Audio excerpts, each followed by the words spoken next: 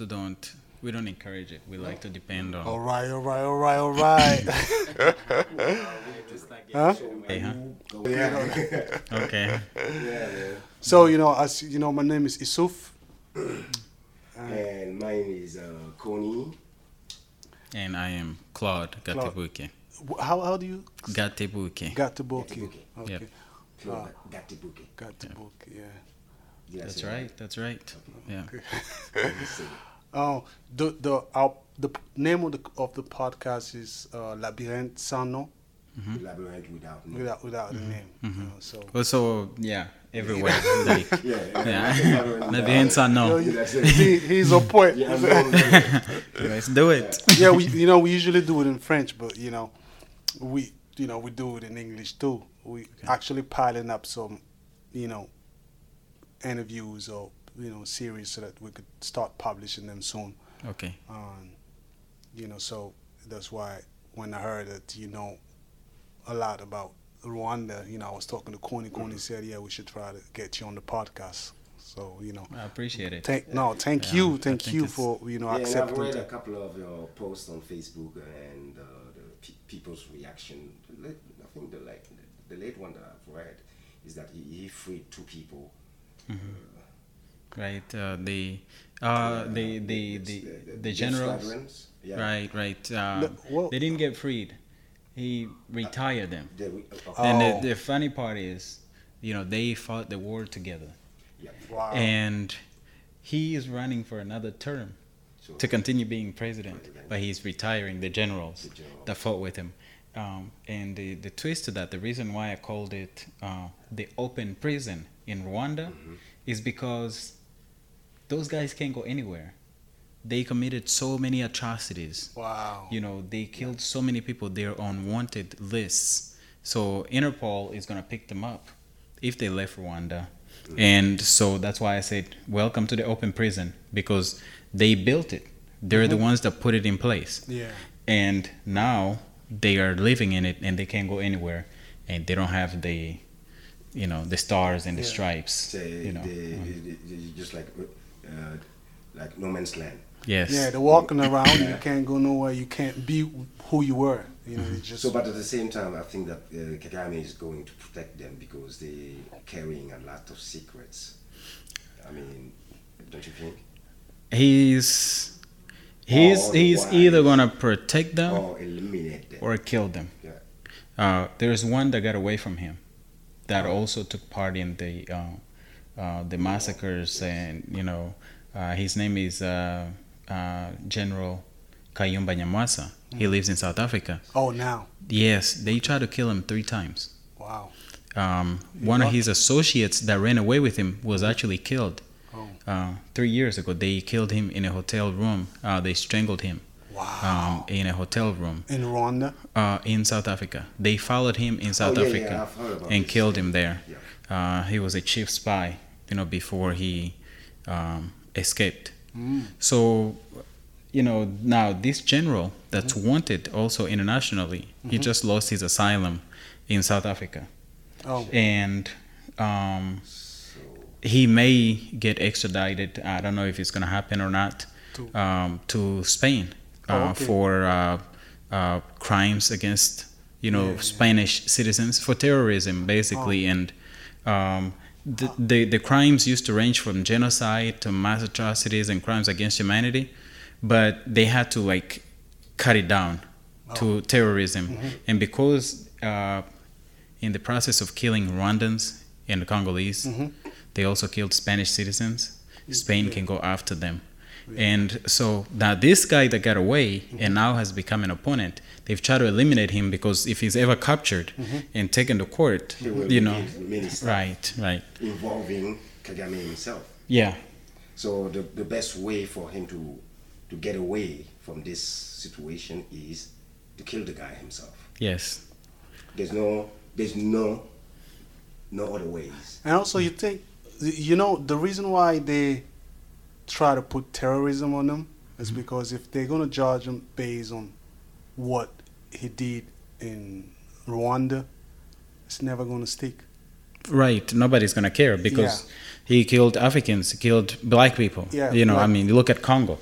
So that's you the know, thing. I mean, I've been thinking about the African Union court. I don't understand why we can't or we won't try our people ourselves. well, it did happen with Isena Bray Yes. in Senegal, but it's a joke. Guess It's a what? joke. Yeah, but even do you? I mean, I don't know, but do you believe that if it's a joke, do you believe that on the other side is not a joke too? Oh yeah. Well, let me just say this. What I said was a joke. Is do you know who's the next president of the African Union? No. It's Paul Kagame. Oh, shit. And he. Oh, so why is he the next president of the African Union? Yes. So it's supposed to be Rwanda, but when the the ambassador, the Rwandan ambassador to Belgium, which I call him the Rwandan ambassador to Twitter because he's always on Twitter tweeting. Wow. He tweeted that that hey, congratulations, Paul Kagame is gonna be the next president of the African Union.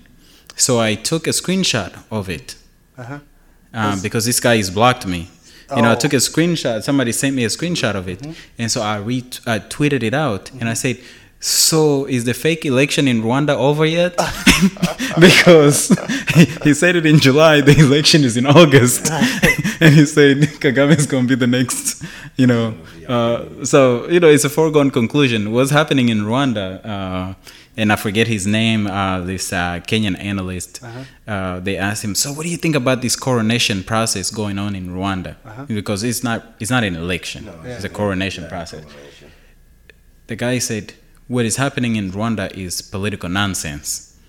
Oh. And, you know, basically the political nonsense is already, you know, everybody knows Kagame is about to get another term, which he said many times he would not seek. Yeah. And... of course, he pretended. The Constitution allows him or not? He changed the Constitution. So this is the problem. Like, now how many years can he rule if he passes? He can. He is eligible to rule for 17 years. I thought it was 25 more. Well, it's on 17. He got this term, 7 years, for his third term, which he was only supposed to get 2. Yeah. And then after the 7 years, the 7 years are transition. And then they have term limits after that, which is 2 terms of 5 years. Oh. And so that would be a total of 10. Yeah, 10. In addition to 7, it would be 17.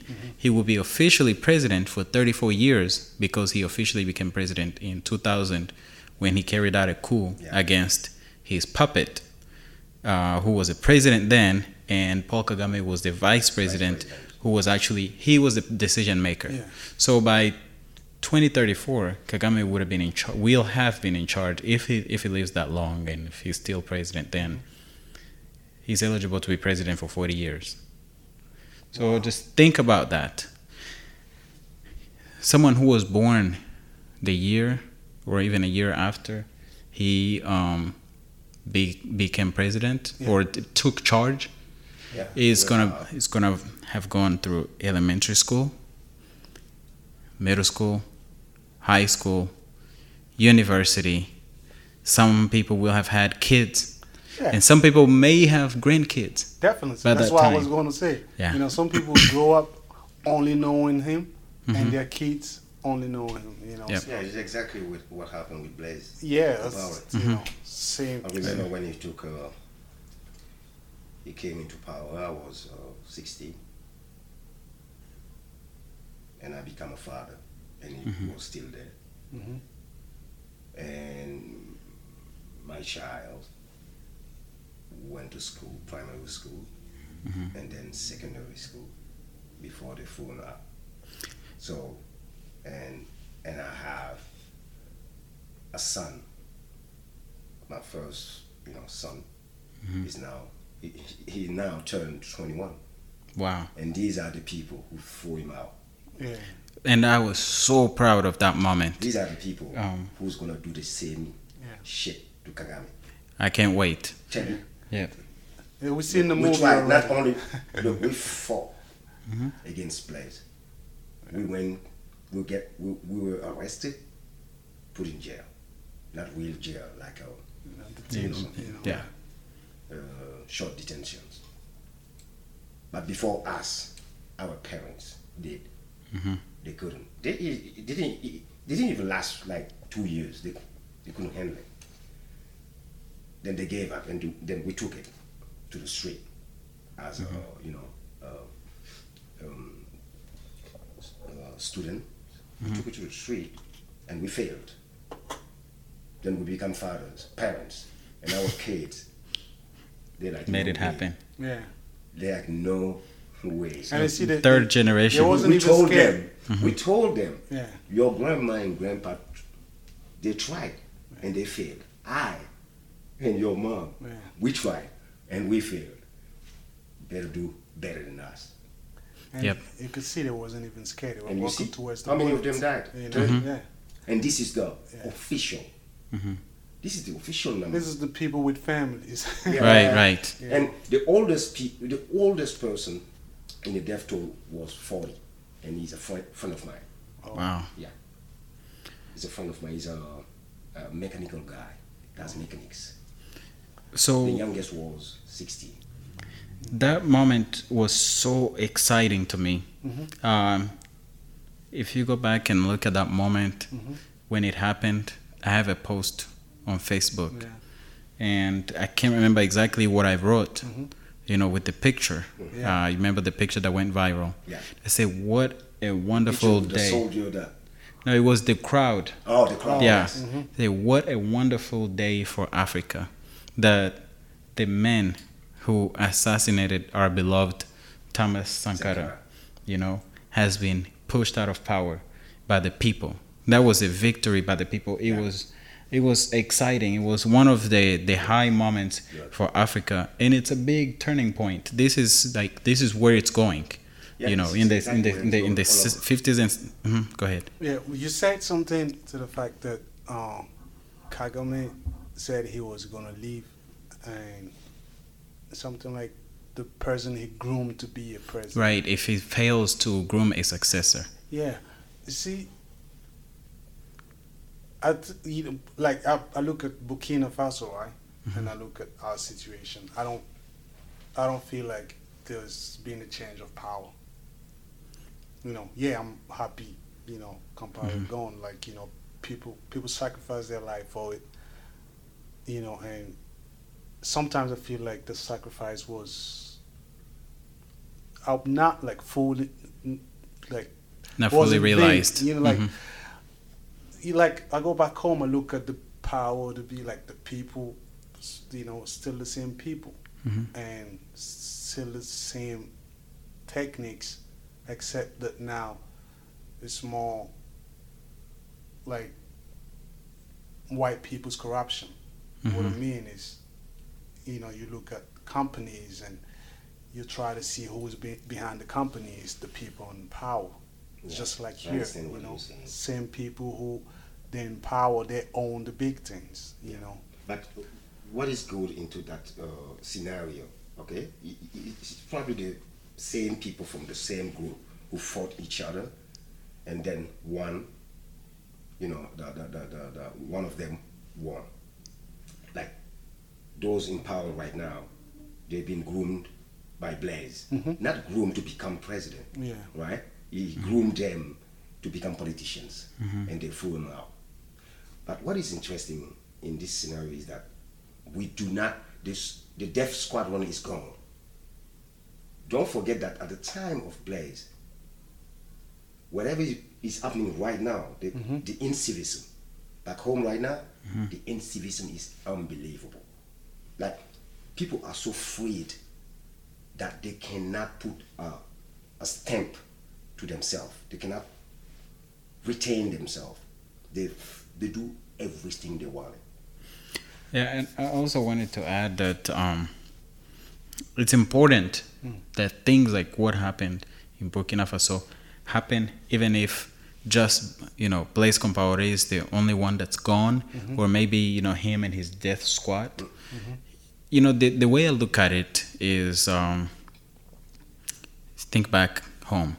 You have a really big tree that you're trying to take down. What do you use? You use an axe, right? And what do? Chip away. Slowly chip away. Take your time. Take pieces off slowly. And at some point, the tree is going to fall. Definitely. It's not going to withstand, the power of the hammer or the pounding. There is no rock, no object known to man, that can withstand the power of constant hammering. And I think what's important is that the people in Burkina Faso continue to, hammer away, and chip away at this structure that Blaise Compaoré put in place.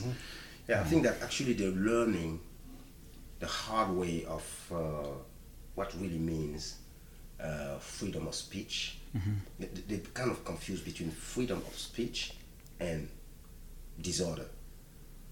So actually, those people in power are also scared to put people in check, the population, to put them in check, because they know that the population will turn at them and tell them, look, we're doing right now what we want because we put you there. Because anyway, you guys know that you were with him, but we forgive you. So come down and let us do whatever we want. It is empowering for people to do something like that, because now they feel like if anybody else tries it, we're going back. Yeah. But do you see that in like the upcoming generation, like the younger ones, the 20 and under? Do you see like do those kids have a little bit of knowledge on what's going on? Or in Rwanda? Yeah. Rwanda's interesting, but not enough of them. The short answer is not enough of them that actually know or understand it. But we have the work to do. Those of us that know, we have the work to do to educate. Yeah. Part of the way to do it is social media and reaching out and getting entrenched internally, so that we're educating people as, the government is trying to brainwash them, basically to undo the harm that the government is doing. Rwanda is a very, and has always been that way, very well-structured country. It's so controlled to the level of every 10 houses, there's somebody that reports to the government the activities that happen. Like if you have a visitor, they will know and they will report you. Wow. Like some visitor? Foreign or non-foreign, Or somebody non-foreign. that just doesn't live in the area, Yeah. they will report So you. it's like it's like the Gestapo. Yeah. Yes, Like the Gestapo. but you do have to, there's always ways to educate people, to let people know. I was going to give the example of when Paul Kagame took over, he killed multiple generations. He killed a lot of people. And like they were bombing and shooting people indiscriminately. It was so ugly to the point where like women were so overwhelmed with all of the shootings and the storm of bombs and bullets that they were throwing away their own babies to give the babies a chance to survive, because they thought this was the end of life for them. But he presents himself as somebody that actually was a savior for the people. He went to the refugee camps, dismantled the refugee camps. But one thing that he also did, he continued to pursue anyone, educated people, anyone that potentially could oppose him, that's in their 40s and above for the most part, but mostly 50s and above. But definitely people in the 40s have been spooked. They are afraid of doing or saying anything about Kagame. And the people who are older, he accuses them of either having participated in genocide or planned it. So those people are also silenced. But what he forgot, real quickly, what he forgot was my generation. You know, mid 30s, you know, early 30s, late 20s, that were old enough to see. I mean, late 20s. I'm sorry. That were old enough to see what happened, and at the same time, you know, are not implicated, cannot be accused, like really or having taken part in the massacres. And that's the growing generation of people that are raising their voices, in addition to a few older people, and now awakening the younger generation. But we still have a whole lot of work to do to awaken the younger generation. But I just wanted to share that he left a hole in his plan, because he thought he could get rid of our fathers, our grandfathers, and our big brothers and sisters, and that was going to seal the deal for him. And he, you know, miscalculated our generation. We were supposed to be the lost generation. Are you, like, do you go back home sometimes? I can't go back now. So that's what I thought, because you know, with all the knowledge and the being outspoken, he definitely wouldn't allow. I mean, I have like some of his ambassadors. They come after me. Yeah. Here. Yes, wow. Here in the U.S. and in different parts. They one of their techniques to silence people is to call a person a genocide denier. And in my case, they say that I'm not a genocide survivor, because for them, yes, that's what they try to tell the world. Now, for them, they think that right. And you may have seen that on the interview in the comments. For them, they think that they need to approve you as a survivor of genocide. That is not your experience. It's not what you lived that makes you a survivor. It's not the fact that you were targeted to be killed as part of the genocide. No, they have to decide whether you're a survivor or not. So they do a lot of different things to try to discredit, what I say. And they send people to follow me at talks. I mean, the embassy sends people all kinds of different places. Before, for a long time, they used to like openly challenge me. Every once in a while, they still do that. But a lot of times now, they just come and take notes. Yeah, because the thing is, when someone is talking and the person doesn't know what he's talking about, it's different. But when you really know what you're talking about, people would come, they would say whatever they want to say, but you have the answer to it. So yep. And they used to use that as a form of intimidation, showing up, shouting you down, talking, and trying to disrupt you, or sometimes just having cameras and trying to like intimidate you with taking pictures of you. But they realized it didn't work. Actually, there was a funny story. We were we put on a protest in Pittsburgh. I think it was 2012, maybe 2011, 2012, and it was at Carnegie Mellon University.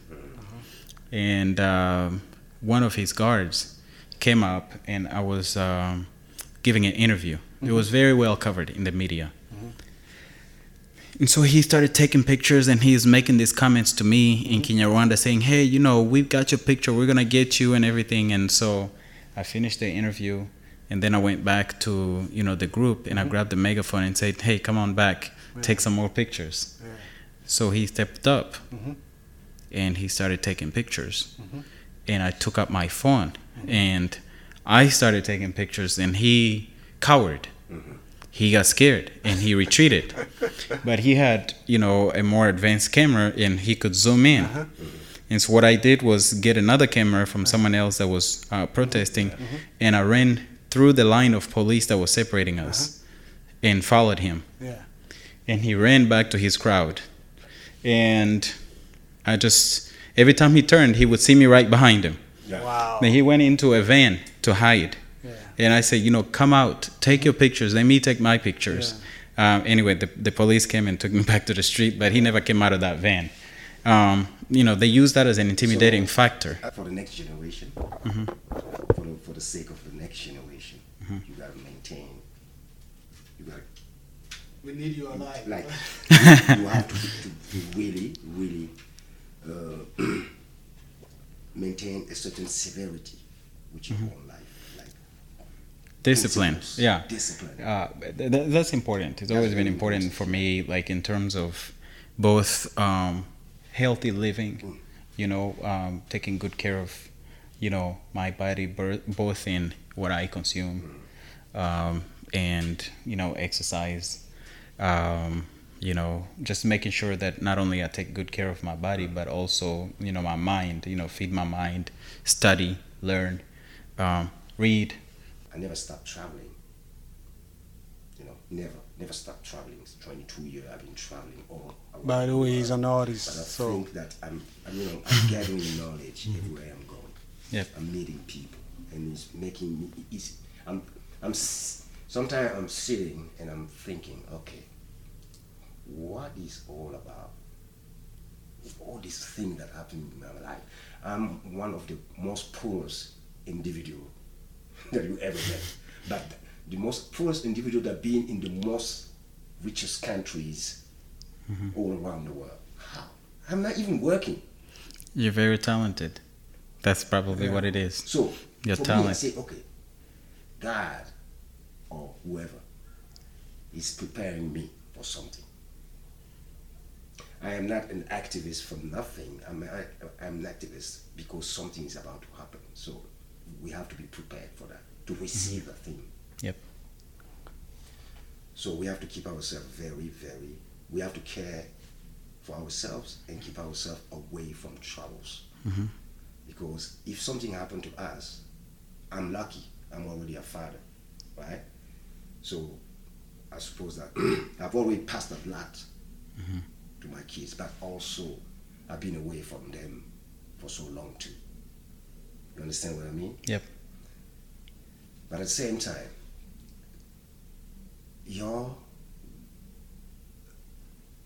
the wicked point of an activist is when I'm thinking about Patrice Lumumba and Thomas Sankara. The difference between Patrice Lumumba and Thomas Sankara is that Patrice Lumumba escaped and then he came back. because of his family. His family. Sankara's wife, she has already told that whatever happened to her husband, it doesn't matter. She was already prepared. She knew her husband. Yeah.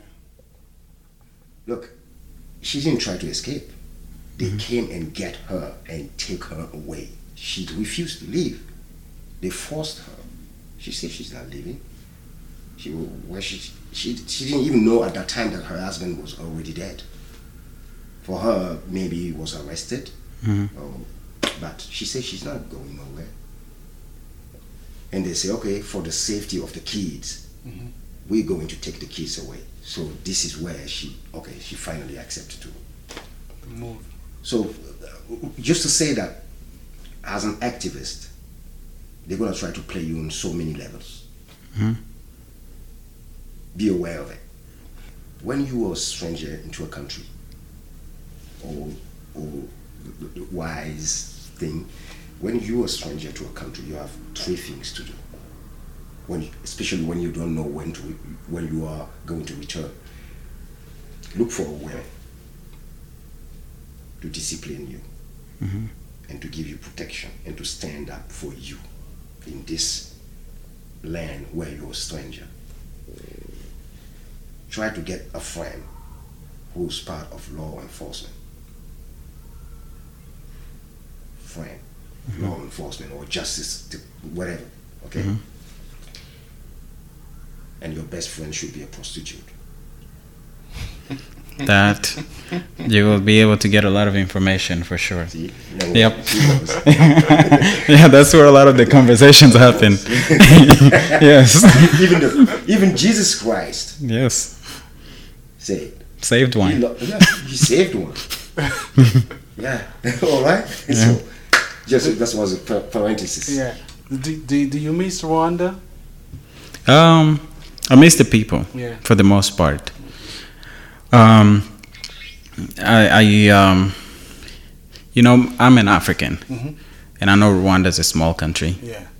With a lot of people. It's very crowded. Yeah. I do want to set up projects on the continent. It doesn't have to be in Rwanda. Yeah. I'm not confined to the country itself, but I do, you know, I miss some things, you know, the food, just the place, mostly the people. But I do, at the end of the day, you know, I'm comfortable in any African, you know, country, regardless of whether it's, you know, in West Africa, Southern Africa, East Africa, or Central Africa. And you know, my heart is in, you know, is in Africa. I mean, you know. How old were you when the genocide was happening? 14. 14. Yeah. How is it to experience all that? And you know. Man, it's very traumatic experience. Yeah. You know, the genocide wasn't like something that happened suddenly. Yeah. You know, there was a war, a 4-year war that led up to it. And it was kind of like, if you play a sport, you know, you warm up first, and then you have the action, and then you cool down. The genocide, or the warm up to the genocide, if you will, was this 4-year war that was rooted in historical political competition between the two main ethnic groups in Rwanda, the Tutsis and the Hutus. We had a rebel group of Tutsis led by Paul Kagame, who's the president today, who was trained here in the U.S. At Fort Leavenworth. Yeah, and when he came here to train here, he was a Ugandan. He was part of the Ugandan military. Yeah. And Rwanda was invaded by Ugandan soldiers of Rwandan descent who had fled to Uganda 30 years before. So they fight this 4-year war. In the 3 years that this war went on, and I'm going to be brief, we experienced massacres by the rebels led by Paul Kagame. They would call people to meetings, hundreds of people, and start throwing grenades into the crowds, or sometimes kill them with hand weapons. They would bury people in mass graves, sometimes alive. There were so many amputated people in the city of Kigali. The places that the rebels led by Kagame occupied were ghost towns. There was nobody there. Those towns were empty, and there was 1 million people that fled from those areas to the city of Kigali, and that was more than 10% of the population of Rwanda. So if you think about the US, that is like 30 million Americans all moving into one city at the same time. There's no one city in America that has that many people. So you've got the migration crisis, you got the massacres, and then there was a bunch of political parties that were born because this was at the time when Africa was going to a multi-party system instead of the single-party states. These parties formed youth wings, and these youth wings would riot on a daily basis. When we went to school, we weren't sure that we would make it back home because of the riots. There were political assassinations. A bunch of people in the government were assassinated, and every time after an assassination, there were some massacres. There were so many weapons. Grenades were so common. Grenade attacks became so common. When I was growing up in Rwanda, as a little kid, I had never seen a gun. I didn't see a gun until October 1st, 1990, when I saw the soldiers traveling to the front line, and I thought they were staging a movie in Rwanda. I had never seen a soldier dressed for war. They were dressed excited. They were dressed like Boy Scouts before that, and after that it was like, you know, everything changed. And now with all these weapons, when people went to rob a place, instead of the regular normal weapons, now they're using guns and they're using grenades, and there were so many weapons that it was cheaper to buy a grenade than it was to buy a loaf of bread. It was cheaper to buy a grenade than it was to buy a bottle of soda. And all of these things are leading up to the genocide. This is in the years leading up to it. This is the thing that I'm so embarrassed about. It's like all these things, just like Sankara was saying, that every time an African uses a gun or buys one, he's against his own brother. He Yep. said, we don't make guns. Where were they getting the guns from? This genocide, all these wars are backed up. No one, let me tell you something. There's only 3 countries in Africa that can sustain a 1 month's war. 1 month's war. No joke. War? I mean, you know how many billions has to go through it? Yeah. But you know what? They always find somebody who's going to back it up. Like, okay, because after the war is done and we make sure that you won, then we're going to sign contracts about it's resources. They probably signed a contract before the war. Right, the weapons, it was a proxy war between the French and the Americans. So the Americans were supporting Kagame and his military that were English speaking, and the British also, and the French were supporting the government that was French speaking at the time. That's why, so I think that's why back to Rwanda went to bilingual. They switched to English, the educational system. I think They're giving up the French slowly. Yeah, and it's a mess in the educational system. Yep. So on top of all of those things that I described, there were also terrorist attacks, like bus stations. And you know what bus stations look like in Africa? Yeah. They were bombing those. Markets, you know what markets look like? They were bombing them. Now, the general who was leading that is one of the 2 that I posted about a couple of days ago. He was leading those activities. He is the spy chief that was arrested in England 2 years ago and released because Tony Blair's wife was she was his lawyer, because Tony Blair and Bill Clinton are big supporters of Paul Kagame, and she got him released on a technicality. So now he's no longer a general; he's a civilian. But he in Rwanda. That's why I said he's in an open prison, because he was already arrested 2 years ago, and if he went out again, he might get arrested again. So now, fast forward to April 6, 1994, President of Rwanda is coming from Tanzania, from negotiating this peace deal between Rwanda and the rebels, and they shot his plane. And you ask who? To this day, the only people that have come forward and say that they know about it are people who were part of the RPF, which is the group that Paul Kagame led. One of his bodyguards, Alois Rienzi, has testified and said he was in the meeting planning when they were planning the assassination. Jean-Pierre Mugabe, another one of Paul Kagame's associates, testified to how the assassination was carried out. He actually just released a book called Made in USA.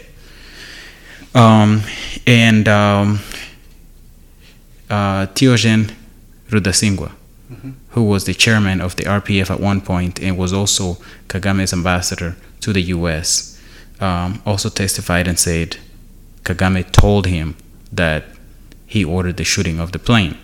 So far, everything that we've heard from witnesses are people who are associated with Kagame saying that he ordered the shooting of the plane. That's it of the genocide. And at that time, the extremist Hutus took up arms, machetes and clubs, and they started hunting down Tutsis. Just killing them like animals. Yes. And they killed so many people. Bodies were piling on the side of the street. In the book that Jean-Pierre Mugabe released, this was 2 months ago that he released it, 2 or 3 months ago. He talks about how the RPF, the rebel army, infiltrated the militias that was carrying out the genocide, and also joined in the killing of Tutsis. And this was, so the rebel group that's Tutsi and the militia that's Hutu all kind of joined in together and did all the killings. Now, not only that, but the war continued. The RPF continued to shell the rest of the country and took over.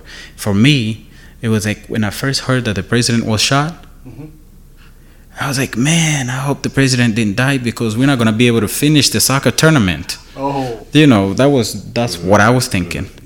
And that changed really quick because of, it was just like a big storm of bombs and bullets. People screaming and crying, for help. We were seeing all of these explosions everywhere. Shelling is, whistling over our heads, and we're escaping from house to house. And at one point, while we were escaping, the militias took me and my mother out of this little pickup truck that we were traveling on at a checkpoint, and they took us away to kill us. This wasn't the first attempt at killing us. There had been many, but this one was probably the closest, where once they got us away from the street, a bunch of people rushed in, neighbors, and started yelling at them, saying, hey, leave them alone, don't kill them. And anytime you left somebody, because they ordered the truck to leave, anytime somebody was left, they got killed. The neighbors, these women and children and some older men, were yelling, saying, hey, leave them alone, don't kill them. The guys looked at us and they go talk to those guys that are yelling at us. Tell them to let you borrow some shovels and hoes and dig your own grave, because we gotta bury you after we kill you. Wow. This was the order to me and my mom. And we had seen it. It was real. I mean, we could smell the decomposing bodies, and we could see all the air. I mean, it was just ugly. Wow. And the truck driver came back. He came back twice, brought 2 guys to negotiate. They stayed there for hours and hours and hours, and they didn't give up negotiating, even though they threatened to kill those guys also and everything. Finally, one person said, you know what? One of the negotiators said, you know what? Look at this little boy and his mom. They're not gonna make it 5 miles from here. Let somebody else kill them. Wow. And they agreed to the suggestion. And crazy. We left that place. There were times when we got hit by bullets and other explosions. The militias came into our house multiple nights while we were in hiding to find us, to kill us. We had people seeking us out to kill us. Wow. And we made it, but we knew it was real because we saw it happen to people. We saw people get chopped down. I saw one guy that was my big brother, because we had been neighbors for so long. I saw my next door neighbor run after him and chopped him to pieces right in front of everybody. And people were so scared of the killer. He was armed to his teeth. No one could stop him. So those are just some of the things that I saw and experienced and witnessed. So why were they do it? Was it just because of the ethnicity issue, or why were they? It's a good question there. It's power struggle. Basically, ethnicity just makes it easy to pick sides and to divide people. But at the end of the day, it was the rebels wanted to take power, so they claimed it was an ethnic issue. The government wanted to keep power, and they used ethnicity to try to maintain themselves in power because they were the majority. And so now, anytime you have a conflict, you have an extremist. Majority of people are usually, in the middle, somewhere on the spectrum. The two extremists are usually the most violent, the most armed, the most well-equipped. And that's what happened in Rwanda. The extremists had the weapons and they had the power. In between becomes victims. Yep. I mean, it's the same thing as here. When 9/11 hit, like people were, like they would see someone with a turban, it's not even a Muslim, they would like want to beat them up. Mm-hmm. Yes, they could kill them. and the same strategy was used. Look, when we go far back, was used. The same strategy and techniques of dividing to conquer was used with Savimbi, Mm-hmm. Charles Taylor, Mm-hmm. Gaddafi, Mm-hmm. Blaise Compaoré. He didn't get away yet. He's not away yet. Yeah. This is nothing. This is the beginning. See, Gaddafi, he got the chance to do just like Blaise Compaoré. He got a chance twice. He didn't take it. What do you mean, just like Compaoré? Okay. He was under embargo. Mm-hmm. And the African Union Yeah. negotiated with the United States to lift up the embargo. And then he came back into the system. I mean, the international, whatever. And he so entrusted the African Union. There was like you said, a power struggle.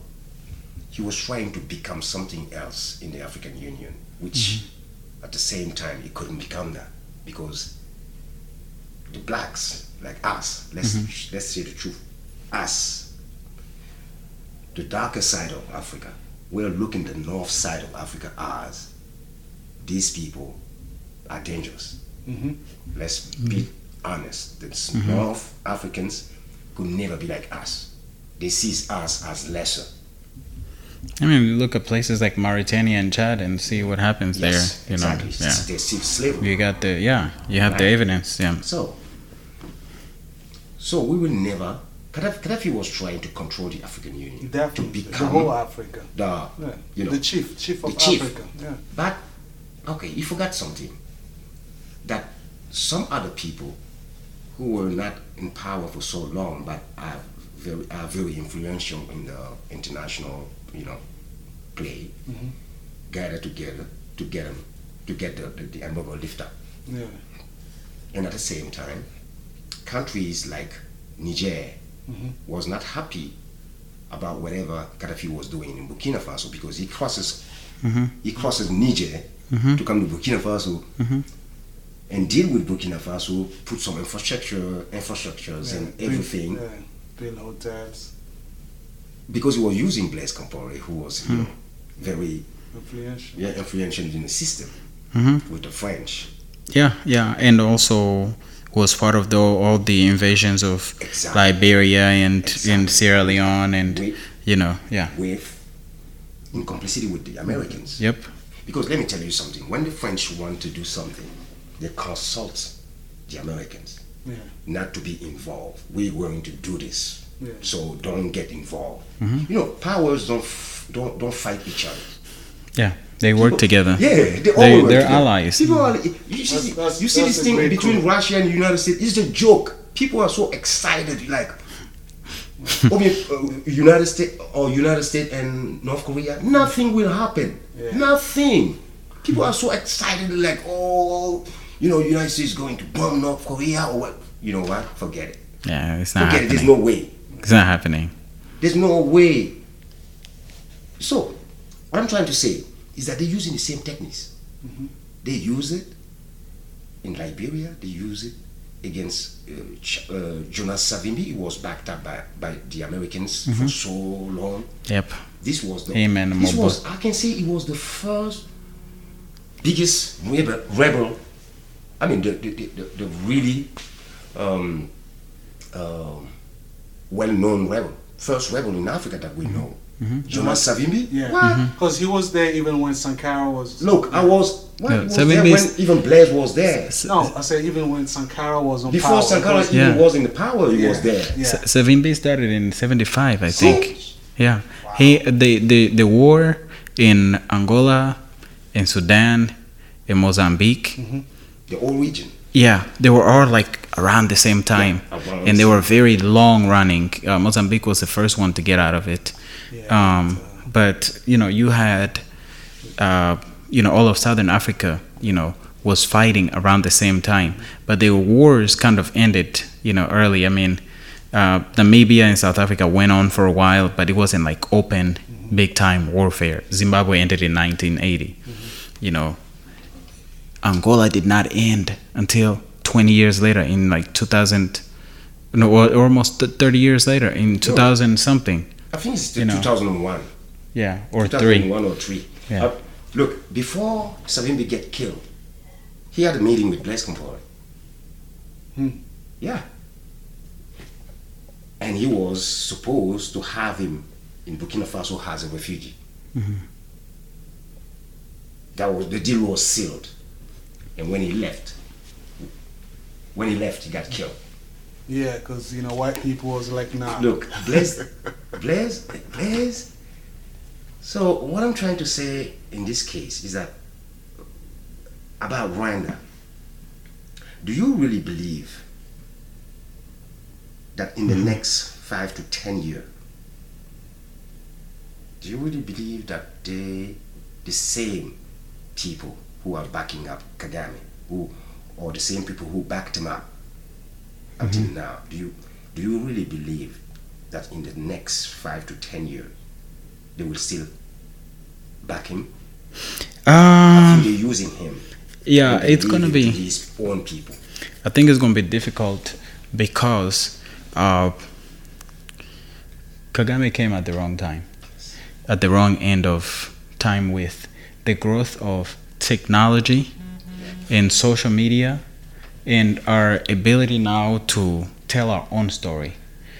It's gonna be hard for somebody to one day, go out and write your story, or write my story, or write your story, because people are just gonna go back and look at, my social media, my timeline, and say, these are the things that he said. I mean, somebody will have to hack your account and hack everybody's account, because and they will have to like do things in the past. I mean, it's gonna have to be a lot of work for them to bastardize it. Kagame, about 10 years ago, you couldn't say that the plane was shut down.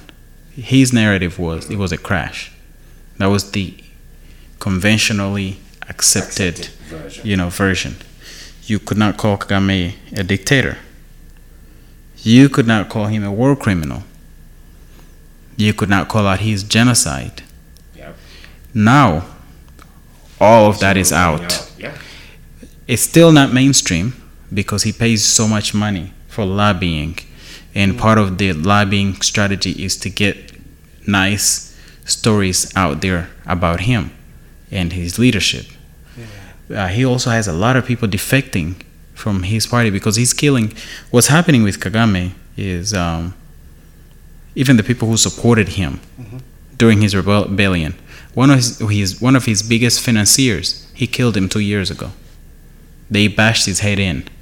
Wow. Yeah, and then when the family came and wanted to get an ambulance, they refused for them to get an ambulance. When the ambulance came, they sent the ambulance back, put the guy in a body bag while he was still breathing, and they took him to a morgue instead of taking him to the hospital.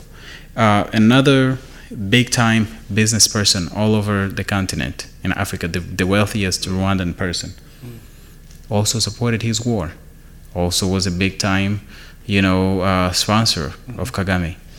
He's been kicked out of the country.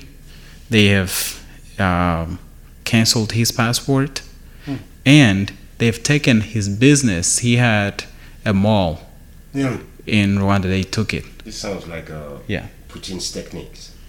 Yeah, but I don't feel bad for those people though, because when you support, but you build, karma comes back to you build the system, and the system eats you. So he's eating his own, himself from inside, and the outside now, because they're exposed. So Britain is one of his biggest sponsors in terms of budget support and everything. Today, in the last few weeks, there has been so many reports coming out of Britain saying, why are we supporting this despot that is trying to kill people here? Wow. Like, we're using our own taxes, is going to this guy, and he's turning around and using it to come and assassinate people in this country, you know. And so it's become a scandal that Britain is sponsoring him, and that's what's happening here also. You know, more and more people are becoming aware of what he's doing. He still has a lot of support, but it's slowly becoming embarrassing to support him, which was easier to do in the 80s and the 90s and earlier because communication and stories didn't get out. You know, you had to wait until the news came out, and the news editors had to decide, you know, who does what. But now, you know, stories go out. I just released an article in The Nation, and they do extensive fact checking. You have to prove everything that you put in there, but they're willing to accept it as long as you can show them sources and proof. You know, So you have to do and that so research. yes, and it takes days and hours to do things like that. But it's coming in the record, you know, and that's important. The other thing is the lawsuits, you know, in different places. So I think in the next, you know, over time, he's lost support anyway. Just an example of the U.S. When Bill Clinton was president, Kagame was their favorite African dictator. He called him the beacon of hope. Him and Museveni and Zenawi and Afwerki, some of the biggest dictators on the continent, Eritrea, Ethiopia, Uganda, and Rwanda. He called him the beacon of hope, the new generation of African leaders. When Bush came into power, you remember when Clinton was president, that's when they killed the most people in the Congo. You know, from 96 to about 2000, 2002 was like the worst. When Clinton was on power. Yeah, the worst period of massacres. Then Bush came, and they kind of started to distance themselves. Bush still was friendly with Kagame. You know, they met a couple of times at the White House, but it was cold. It wasn't the same as before. Then Obama came. In the 8 years that Obama was president, he never met Kagame at the White House. He met him at the one dinner that they, that was the only official event where they met. I mean, they always meet at the UN because they have the General Assembly. But that was the one time that he had an invitation, basically as one of 40-something presidents that came to meet with Obama. Also, one thing that we tried for the longest was to get the U.S. government to denounce the atrocities that Kagame was committing in the Congo, and they would not. We were just asking for a statement. Wow. But then we continued to mount pressure. The U.S. was blocking the release of the mapping report, which talked about the genocide in the Congo. You know, we put a lot of pressure out there. The media was very key in making it happen. They leaked it. Someone leaked it to the media. The media reported it. The U.S. had no choice but to let the report be released. They modified it, but the leaked version had already gone out. And they gave Rwanda the opportunity to respond, and that was included in the report. But it was 600 pages of 600 incidents, 600, and these were the most serious incidents. So that means there were smaller incidents that were not reported. Now, when the M23 displaced almost 1 million people in the space of 3 months in 2012, we also mounted a campaign, and the U.S. was blocking the reports again. Susan Rice was the main player at the UN that was blocking the reports, and she was part of Obama's administration. But we were able to mount enough pressure in the media and through the grassroots that they ended up releasing the reports. Obama ended up calling Kagame. So before we were like just asking for a statement. The first statement denouncing Kagame was at the elections of 2010. After we put out, we had a big press conference and put out a press release, and it was almost word for word what we put in our press release, what the White House put out. Yeah. Then 2012 and 2013, the U.S. started denouncing the atrocities, and they even called Kagame.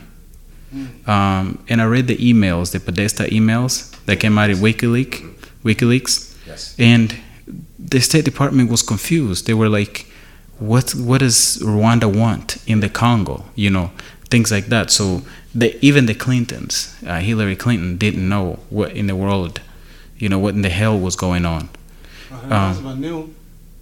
He went to try to rescue Kagame. He went to visit him. Wow. He made a speech and called him a visionary again. But at that point, the U.S. had withheld aid from Rwanda. Oh. It was only $200,000. You know, that's a salary for somebody that works at the State Department. You know, it's nothing. But it set off a series of different countries withholding aid from Rwanda. And they ran out of, you know, they basically were like, no, we can't afford to lose this much money.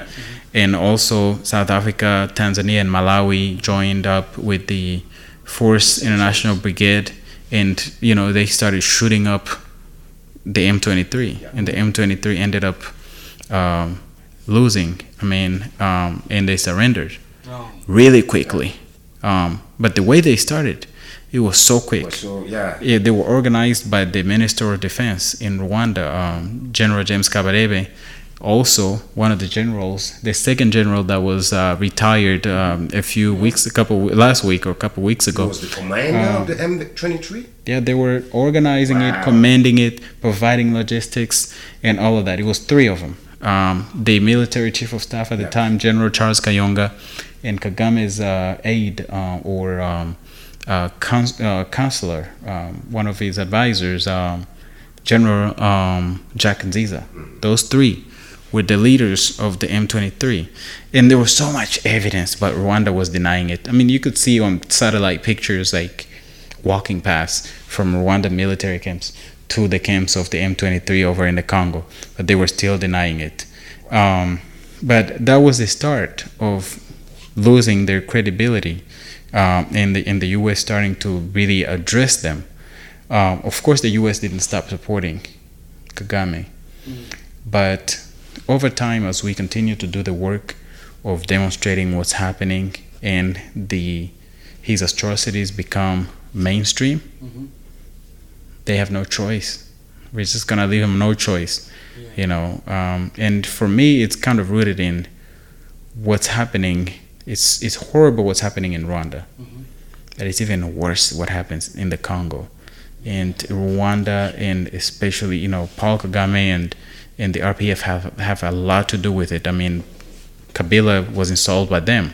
Yeah. You know, his father was installed by them. In one of, remember seeing an interview when he said something to that effect that, you know, we put him in, the other Kabila said we put him in power when he didn't want to do what we wanted him to do. We had to take care of him. If you ever get a chance, watch the film Afrika Moso. Afrika Moso? Yeah, so Africa in Pieces. How is the relationship between, you know, the people from Rwanda and the people from Congo? It's touch and go, and understandably so, at least from my point of view. The Congolese people have been harmed so much by the Rwandan troops, you know, and it's hard. I mean, the Congolese people were so hospitable to the Rwandan refugees. The soldiers and the police, not so much, but the people themselves were, you know, wonderful. I mean, they accommodated everybody. They shared what they had. They gave them land. They did everything with the refugees. And when Kagame went after the refugees, he killed the Congolese, and the number of dead Congolese far exceeds the number of Rwandans who were killed, both inside of the Congo and in the genocide. It's like 5 or 6 times more, you know. And so the Congolese people are hurt by what the Rwandan troops have done to them and their people and their families. And so there are a lot of Congolese people who they can't tell a difference between, somebody like me who is Rwandan and is against, what happens in the Congo, and a Rwandan who supports it. Yeah. And so, for them, unless they know you, it's like a proxy. I'm not, proxy. I'm not really all that fond of Rwandans. You have Congolese friends, right? Oh, I have a lot. I have a lot of Congolese friends, and I know a lot of great, wonderful Congolese people that are fighting both for, freedom in the Congo and freedom in the region. I mean, I give examples. My friend Kambale Musavuli. Some of you you can look at some of his work. You look at people like Patrick Mbeko and the kind of analysis that he provides. Benedict Kumbi. A lot of Congolese people are doing work that's going to help both the Congo and Rwanda, and they understand the divisions, and why the divisions are there, not just looking at the surface. And I don't blame anybody that, thinks Rwandans are bad people because they can't tell the difference, But personally, I mean, my best friend is a Congolese, but that's not enough to say, Rwandans and Congolese should get along. We have to recognize, Rwandans have to acknowledge and recognize what our people have done to the Congo and what they have done to the Congolese people, and in order to move forward. I want to ask you a question about the economy, but it seems you want to take a break, right? Yes. Yeah, exactly. Before, let's do 5 minutes and then we can do a recap and a conclusion. Yeah. Okay. All right. Actually, my dad is the reason why we came here to Nashville, because when the genocide happened, he was actually in the U.S. studying, and he was supposed to come back in June of '94. He hit in April of '94. And for 3 months, he didn't know where we were. He was looking at TV and seeing all these dead bodies floating down rivers and stuff like that. But he's the reason why we came to Nashville, because that's where he was doing his master's. All the things that we went through, I mean, not only was it the bombings and the bombs that hit people and missed us, and the shots that, hit people and missed us, but also the diseases from sanitary diseases that killed so many people. We had them and we survived. Wow. So it was that's the other part of the war that people don't realize. Oh yeah, diseases. It's not just guns and bombs. You could survive that and still end up dying. You still die from displacement, homelessness, illness, natural disasters, because you go to a place that has tornadoes, for example, because you're running away from bullets and don't know that tornadoes are coming, and a tornado will come and kill you. So when it happened, you fled from Rwanda to Congo, then okay. from Congo to Uganda to Kenya, and then from Kenya to here. Yeah, so that was 5 countries, I think. Yeah, Rwanda, Congo, Uganda, Kenya. On buses? We walked across to the Congo. Wow. And then from Congo, it was an American aid worker that rescued us. So we were driven out of Congo to Uganda. And then once in Uganda, the war was, you were out of... We were out of it, but there's still issues of where they pick up street kids and stuff like that. And I used to be out there playing with them, and they would come and round people up. Wow. In Uganda. Mm-hmm. Wow. But and then Kenya was safest. Yeah. It was safest. It was far. It wasn't connected. Yeah. That connected to Rwanda. They don't even share borders. Wow. So that was the safest place. What part of Burkina are you from? Ouagadougou. Okay. I've never met anybody that's from outside of Ouagadougou. Oh, it's a lot of them. The guy who makes this t-shirt is from Bobo. Okay. Yeah. Okay. It's a lot of them here. A lot of them from even different part of Ouagadougou, like not just Bobo, but you know, Kotougou, like you know, a lot of places. But the thing is, because Ouagadougou is the city, that's where everybody goes. That's where the opportunities are. And even if you're from Bobo, you probably came, you know, to Ouagadougou to hustle or something. So that's why. I followed Burkina a little bit because I always held a grudge against Compaoré for killing Sankara. Yeah. When we were in Rwanda, there was a lady from Burkina Faso. Yeah. She was friends with my mom. I think she was a diplomat. Oh. If she wasn't a diplomat, she worked for these international NGOs. Yeah. She didn't like Sankara. My mom didn't understand why. I mean, she didn't like it, but I think she understood that it was because this lady had all these opportunities and privileges from Compaoré. Sometimes. Because... See, the thing with Sankara is, like, we talk about it sometimes. Like, I always say, you know, I don't talk much about Sankara because, first of all, I don't know much about. When he died, I was what, like, he died in 87, right? Yeah, 87. So I was probably like 5 or 6. So, you know, I was lying if I'm talking too much because he was grown. So I've even Compaoré, I've never seen Compaoré until I studied in Ghana. So that's where I met Compaoré. I wasn't even there to meet Compaoré. I was there for the food. That's it. You know, did you meet him, like, in person? No, I just saw him from a distance. I didn't grow up trying to know about politics because I usually say I never seen these people in my hood or my area, so I don't really want to know them. But you know, when I grew up, I started doing business. I met some of his people, like who, like the guy who made the coup recently. I've seen him come to. I used to work with this guy from Nigeria. He used to be a governor in Nigeria. I saw them, you know, like talking and they were come to the guy, the governor, that sat like little kids, you know, talking to him probably for money. You know, so I've never had respect for these people. Like I just, you know, people see them, they fear them. I don't. I've seen them, you know, I've seen them in places. You know, I haven't talked to them. I haven't like, you know, like shook their hand or something. But you know, I've seen situations where you know I don't. They weren't that powerful when I saw them.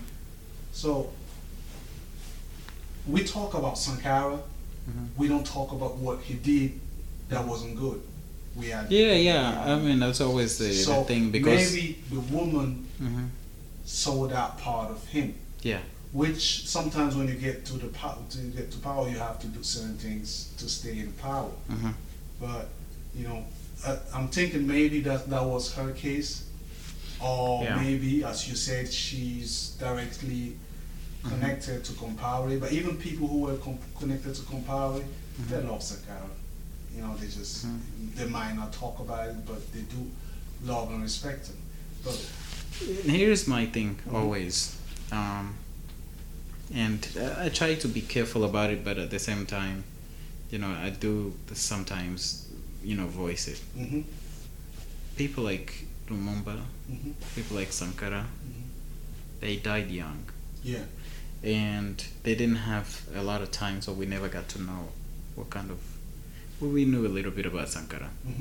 Lumumba never had a chance. Yeah, definitely. And Lumumba was the big difference between Lumumba and Sankara. Lumumba was elected. Sankara was not. It was a coup. Yeah. It was a bloodless coup, from what I understand. Like nobody was killed. Yeah, that's what they say. Yeah, but I'm sure people were jailed. A lot. Yeah, and maybe those people are related to the woman. Definitely, probably. Probably. And we never saw Lumumba for that long. We don't know what kind of leader he would have turned out to be, but I appreciate what he did when he was alive. That short The period, part yeah. where he was stopped when he was still at the top of his game. Yeah. And the top of his game was a wonderful thing for us, for Africans, for the Congolese, and for the continent. Yeah. With Sankara, it's a little bit different because he was there for 4 or 5 years. You know, he was 83 to 87, right? Yeah, I think 3 or 4 years. And he did do a lot of things, you know, development and stuff like that. He was still a soldier. You know, Yeah. he was a military guy, and I never trust military guys with power. You know, but I do think that there were so many things that when I watched his documentary, Mm-hmm.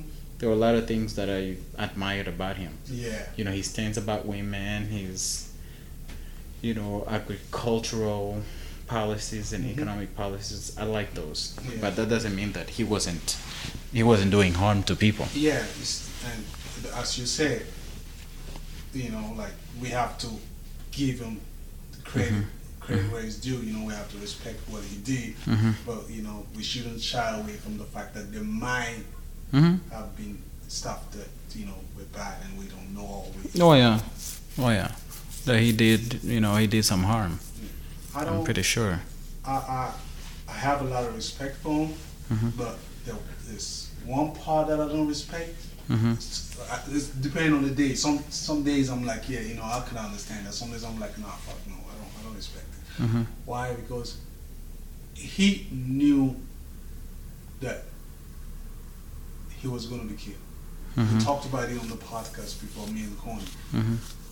I don't see why you having your family, you know they're going to kill you,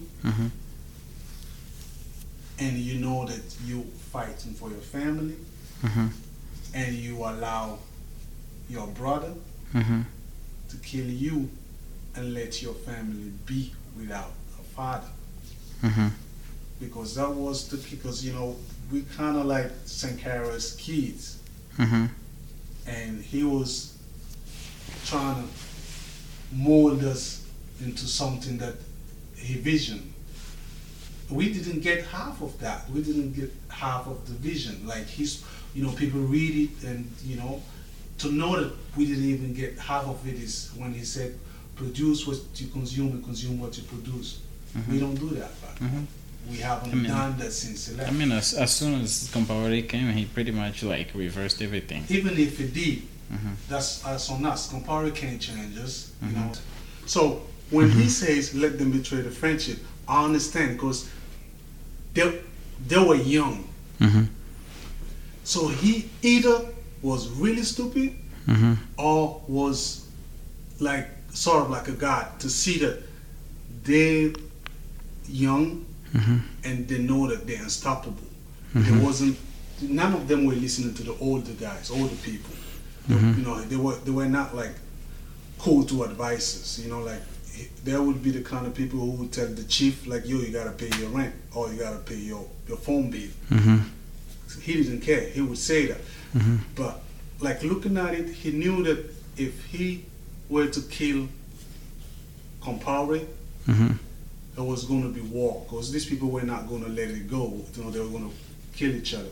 Because fast forward now, when the coup happened, it's not because the military, they were not powerful. They could have done some harm. They could have shut down the whole city. But they were grown up people who talked to them like, listen, you can't do that because these kids, they are kids and they're your kids too. So if we fuck this country up, everything is going to be fucked. So they listened, they understood. They're reasonable. Yeah. Now they were reasonable, but not 20, 30 years ago. So that's why I said sometimes I wake up and I'm like, yo, Sankara was a god. And sometimes I wake up and I'm like, nah, this guy was stupid. Why would you allow someone to kill you? You know? But do you think Compaoré has a conscience? Wow, that's a question. The reason why I ask this is like I've come to realize there are people who, for them, a human being, a human life, doesn't have value. As long as they can use it to access a privilege or something, they're willing to hurt people. And so when we talk about, for example, like how does a person sleep at night? Oh, no, forget about that. This is very easy. You know, some people, because they don't think they're killing a person or harming somebody, they don't care. They will sleep like a baby. You know, they will kill a whole, million people and then go to sleep. What I think with people like Kompari is they're not doing it directly, and they don't let conversation gets to them. I think Kompari was very protected against the media. What I mean is, I remember this song with Smart. He always avoided the media. Yeah, this song. The questions. There's this rapper, Smarty. He's a rapper from Burkina. He has this song called "The Chapeau de Chef." Yeah. And he said the difference between something is the distance between the chief and his population. Or, so because between you and the population, there's someone talking to your ears. No, that's what the people want. That's what the people loves you. Like, like all these things. But you don't know because you're not on the street. You don't know.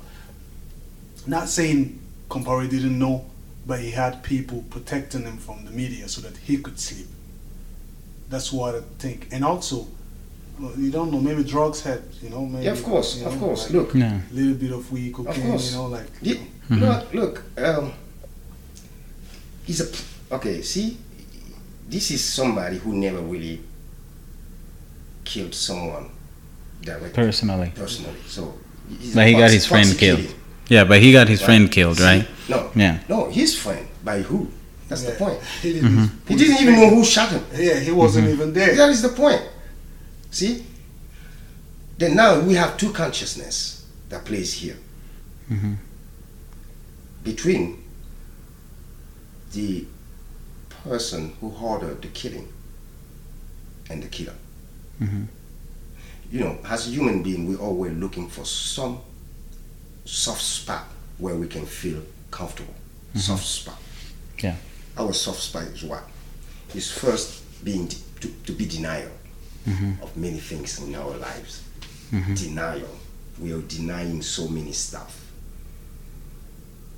And some people developed that denial to a certain level. They're so good at it. They're so good at it. And this is the reality. They believe it. Yeah, that's the thing. See, it's like the liar. The liar. There's a disease. They believe their own lie. Yeah.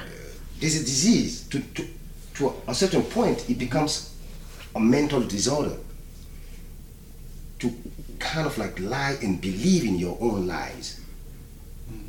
See? How you call it? There's a name for that I forgot. Yeah. For constantly lying. And then when you ask him, after putting a lie out, you asked him, did you just say that? He said no. Yeah. Did I say that? No. This never happened to No, I never said that. Yeah. It never happened to me anyway. So see, he's lying again. To cover the lies. He doesn't know that he's lying. He doesn't even know. Yeah, that I think people do that, especially like when you're involved in all these killings, you have to lie to yourself too.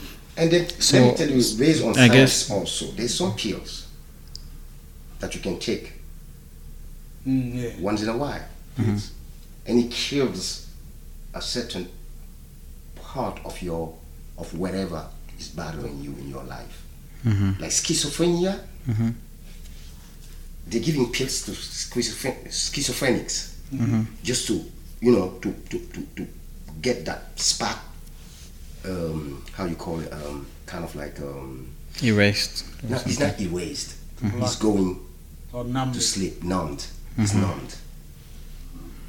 Okay. So they have those things that they're taking. It's drugs. If you look at him through the years, even with all the money and everything, you could see how he deteriorated. Yeah, he deteriorated very quick. His face, like sometimes it looks like, sick, or sometimes his face was very saggy. Yeah, like saggy. Like you can see that. You know, sometimes it's like someone with no soul. So that's why I asked the question is you can almost take satisfaction in the fact that he did all of these things. Now he's in exile. He doesn't have as much power as he had before. Yeah. And to some extent he's at the mercy of somebody else when he used to be a powerful person, at least in his place. And he's probably always, watching his back. This is the worst place. He never expected one day Yeah. to be. Then now he's facing his own self. So Now, no matter what amounts of pills or injection he does, these crimes will always pop up. yeah, and he can't go back. He can't go back. So my thinking is if he has a conscience, then he's suffering right now. Of course, he's suffering. And I have no problem with him Oh, yeah. suffering. You know what? But if he doesn't have a conscience, it doesn't matter right now. Yeah. He's basically saying, I didn't do it. These guys did me wrong. They should have never removed me. I was a great president. Yeah. So I don't know if he's been humbled, but I'm hoping that he's been humiliated. Yeah, talking about, I've never heard him since all these, like, interviews. I've seen a video on YouTube Oh, of his birthday. Oh, Yeah, and he was like standing, Yeah. and then he's very. You can see that he's being caught up by gold. but do you believe that whatever happened, he was involved? Like, like the coup back then? Sankara's coup? No, like this, no. No. Recent After, this one? yeah. No, Yeah. no, he wasn't involved. What do you mean if he was Because involved? people said, like it's, we heard of, phone conversation with Soro and. Oh, this is all not this. him. This is not him. This is Jibril Basole. Yeah, I know, but if John Soro was involved in all this, so maybe do you think that he? Strategically, right? Strategically, in politics, the one that backs you up, the one that puts you in power. If you want to remain in power, you have to take him down. What does that mean? Alassane Dramane Ouattara and Guillaume Soro are in power right now because Blaise backed them up. So, what will be the best way? Because France backed the rebellion, but France used Blaise to back. Okay? And now what happened? Guillaume Soro. John Soro is the guy from. I know Guillaume Soro. Guillaume Soro. That's why I'm just sitting here thinking, this guy really, who does he think he is? Guillaume Soro and Alassane Dramane Ouattara. Guillaume Soro and Alassane Dramane Ouattara, there's a clash, a silent clash. Hey, people could feel that. All right? Guillaume Soro knows that the only savior way, the only way for him to delay his fate, right? His delay is to become president after Alassane Dramane Ouattara. So what's his fate? That's his delaying. Look, this is the thing with greedy people. Because They always think that they can escape. I look at Guillaume Soro and I just think, why? Him and the Kabila, they kind of remind me of each other. The reason why is they're so young. Yeah. Guillaume Soro is what, like 45 now?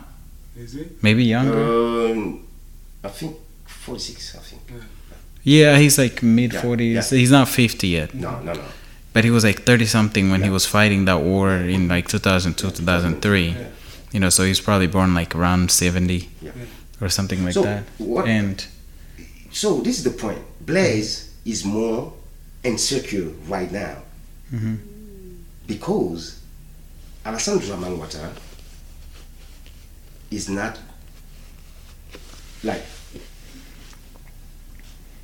is not seeing Guillaume Soro as the next president. Oh. See? Which means what? Okay. France is seeing someone else. Yeah. And which means that Ivory Coast is not out of trouble yet. Yeah. So Alassane Dramane Ouattara just named, he just appointed the vice president. That's not Guillaume. Yeah. That's not Guillaume Soro. It's not Guillaume Soro, a vice president. Then now, what is going to happen? They, based on the constitution, they might modify the constitution and Really? switch the presidency replacement just in case something happened to the president or whatever. Instead for the Prime assembly, Minister. the assembly president taking over is going to be the vice president. Who's the assembly president Guillaume now? Soro. Oh, I thought he was the prime minister. No, he was prime minister. Now he's the. He played himself. And how did he get that? He played himself. Instead of staying prime minister and leave the assemblyman presidency alone, he jumped on the assemblyman presidency because at that time the constitution says that if something happened to the president, blah blah blah blah blah. Yeah, the president of the The assembly. president, takes over. But now that they have a vice president, because they changed the constitution. Is the and they have a constitution vice- already changed? Yeah, that's why Alassane Dramane just won again. So he's got his second term. Yeah, When is it over? in 2 years. It's over in 2 years? Yes, So 2019. Yeah. Ouattara's done. yes, Oh, so it's 4-year terms. yes. And then he's got a vice president now. And I can kind of see the game that they You see both the are game? playing. And you see Yeah, that these because- past days, the shootings, Mhm. Ivory Coast, people the killings started. Mhm. And then Guillaume Soro came out, in big conference, and he put out that display. He asked forgiveness to the Ivorian people for whatever happened during the blah blah blah. He did it. Really? Yeah.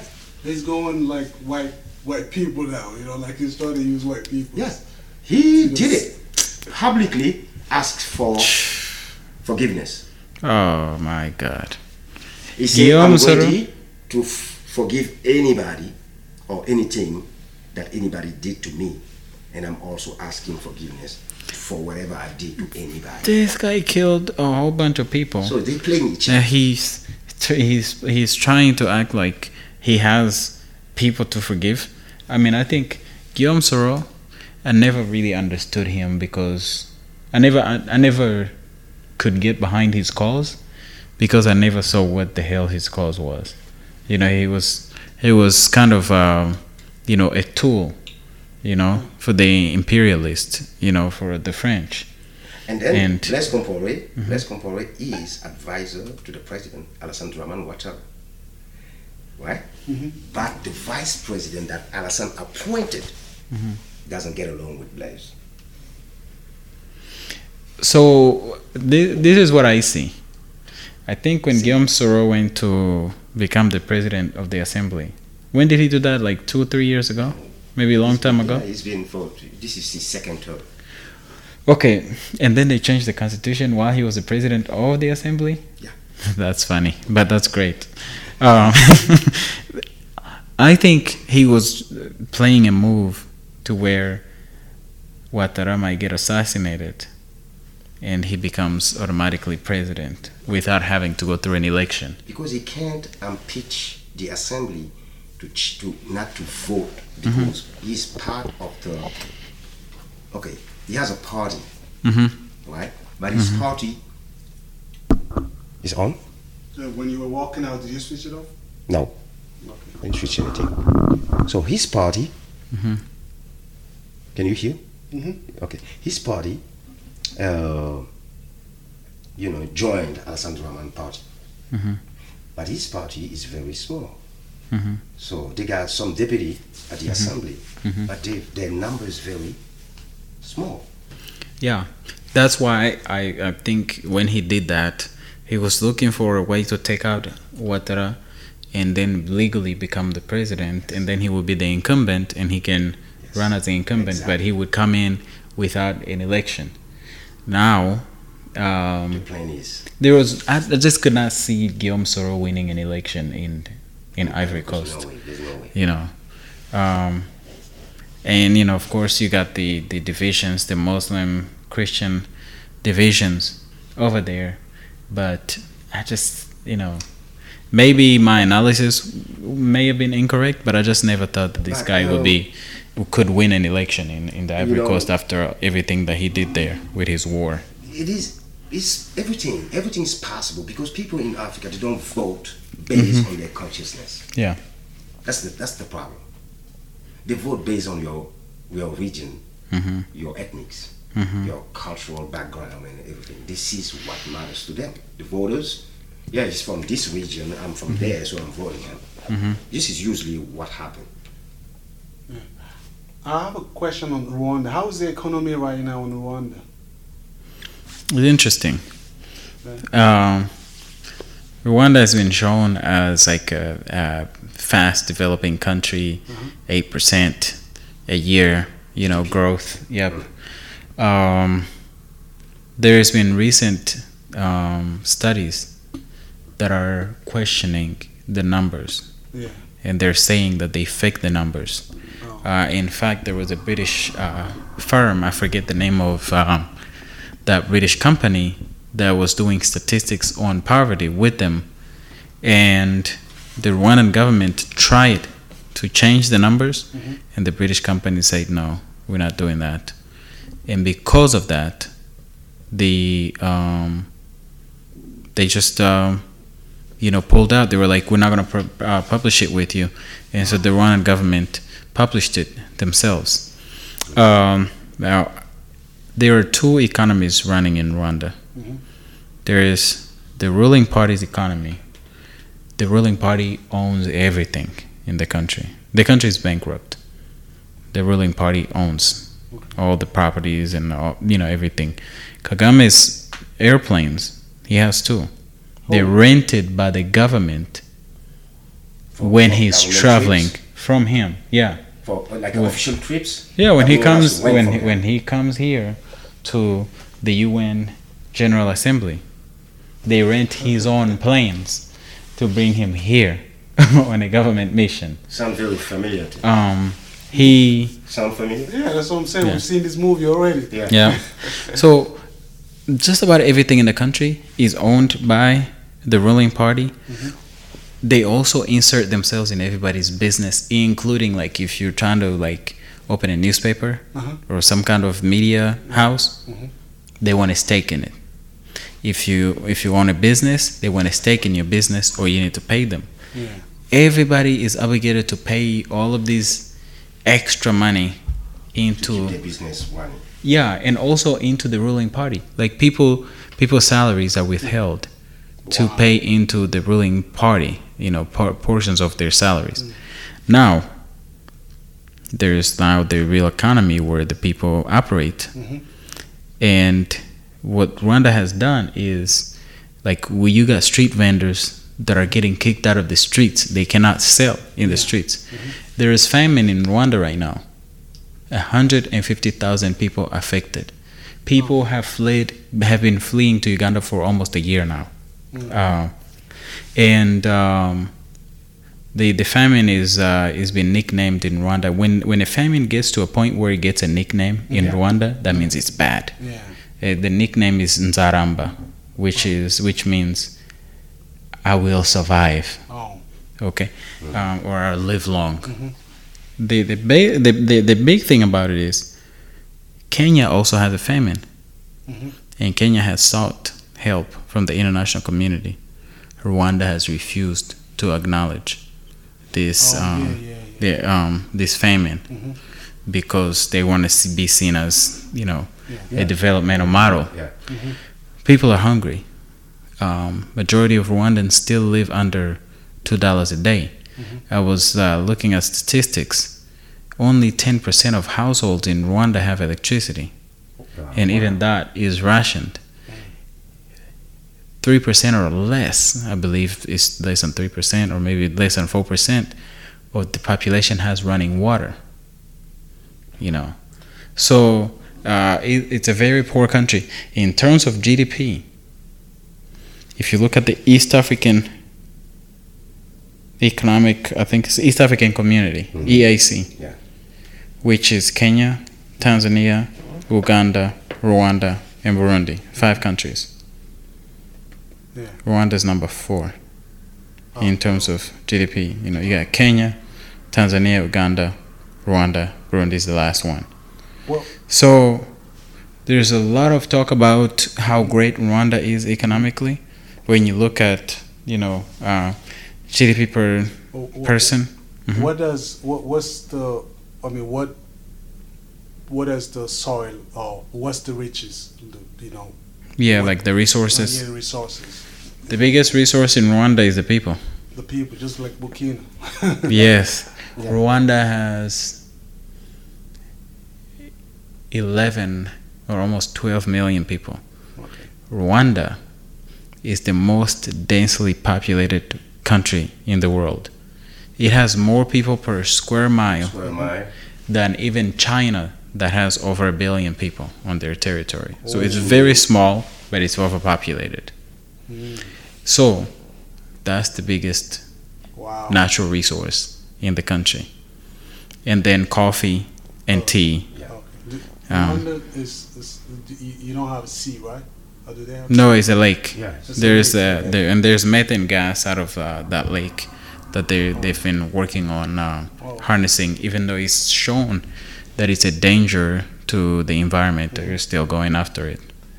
Yeah, you see, in Burkina right now we have some mining, you know, gold and shit. But frankly, the issue with what is happening, especially in places like Burkina, is you can't talk about certain things because, like, stuff like the mine, the mining section is run by Canada, South Africa, you know, probably China or whatever.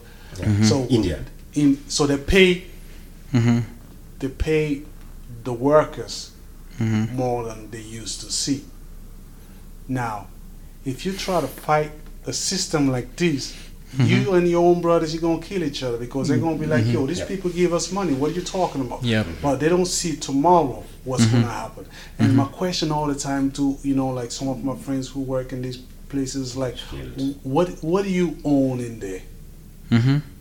Nothing. So they're paying you money to destroy this your community and all of this precious reserves. This precious thing that you have. And they're gonna, once they're done with that, they go to the next spot and they destroy it. And you taking that, what do you do with that money? And the biggest problem is not even the mining. I mean, it's the aftermath. Because what happened to the communities when the well goes dry in mining gold, when the well goes dry, the problem is that all the holes that they dug out first will not be recovered. You can't cover them, because it's so deep. Exactly, and it's so deep, and then it will cause, in the long run, natural disasters.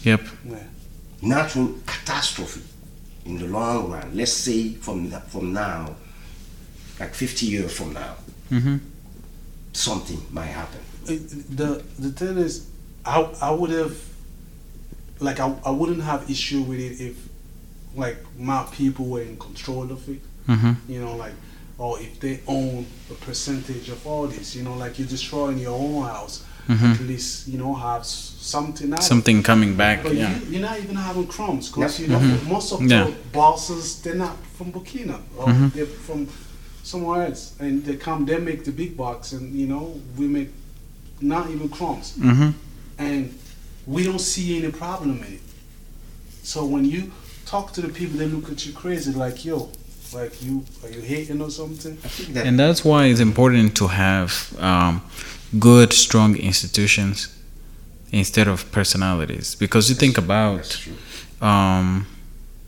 places like Saudi Arabia. Saudi Arabia is a kingdom. It's repressive. It's a dictatorship. But when you look at how they use their oil money, which is similar to Gaddafi, they get their people educated. Yeah. They get benefits out of it. Oh, yeah. Of course, you cannot sustain, in my opinion, you cannot sustain a kingdom or a dictatorship. At some point, it's gonna fall. It's gonna fall. But I do think that, we've got to start approaching it in a way that's like, this is benefiting us. We're setting the prices. Yeah. Yeah. And also regarding what is the rate of education level? The rate In Rwanda? Yeah. I'm trying to think back at the statistics. Now, there is, quote unquote, universal access to education, to elementary education. And so it's a high percentage of people that are at least achieving elementary education. And there are less, of course, people graduating from high schools or secondary. Yeah, and then university is even less. The rate of unemployment is really high. But, Which mean that we are facing almost the same problem all over Africa, because we don't create higher education institutions which allows people to invent and to create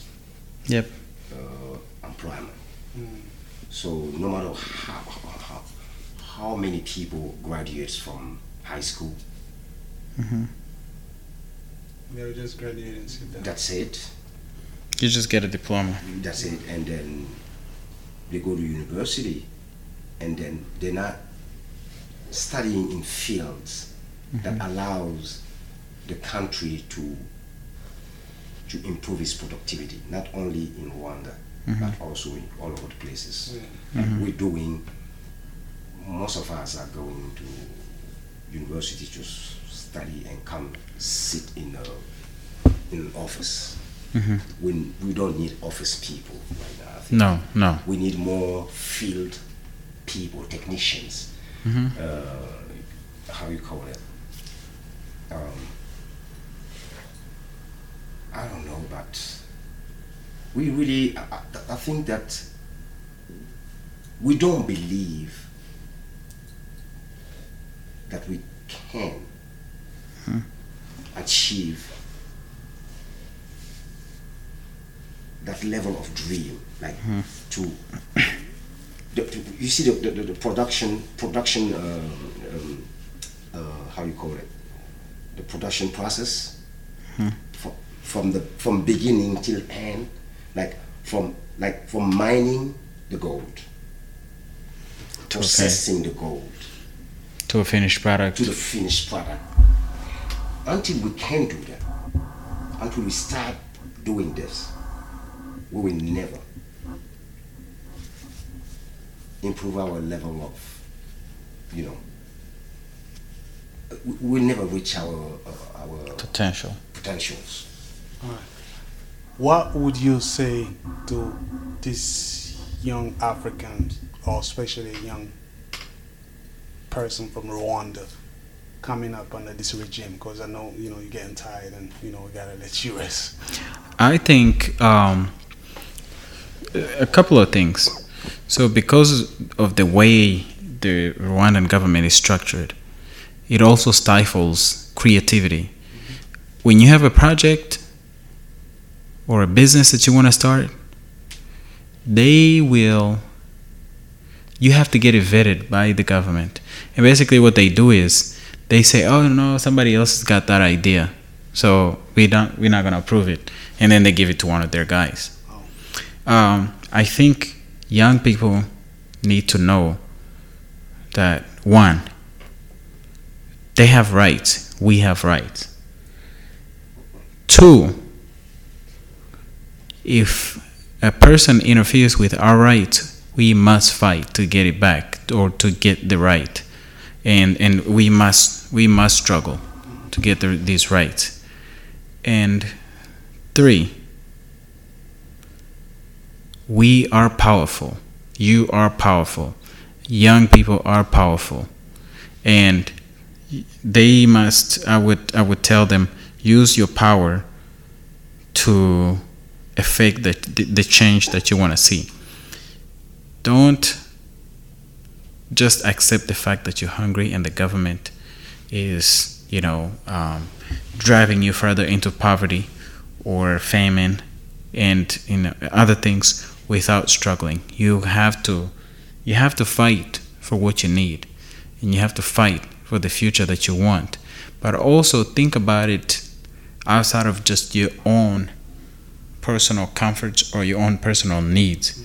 Look at the bigger picture, because when things are happening for everybody, things are easier for you. And so I would say, first of all, I've already gone through, some of these things, but I would say, do not do first rule, do no harm. Number 2, if you see harm, do something about it. Number 3, the government of Rwanda is doing harm, and you must stand with the people and fight back and do something. Start with disobedience, if nothing else, and then build it up to a revolution. And that's what I would definitely tell the people to prepare for a revolution. Prepare your minds, prepare your body, prepare your, for your sacrifice, for what you need, for what you want, and for a better future for everybody, for those of us who are older, for those of you who are young, and for those who are coming from, behind you. Yep. Thank you, man. Do you have anything else? No. We really appreciate you taking out your time. I know you had lectures all day long. So. I appreciate it. Thank you. Thank you very much, Claude. And I enjoyed it. We'll see each other another day. I'll see you in New York. Another day somewhere in Africa. Oh, absolutely. Yes. Doing big things, big projects, sustaining our youth. Yep. Yep. Right. Cool. Yeah. Thanks. All right.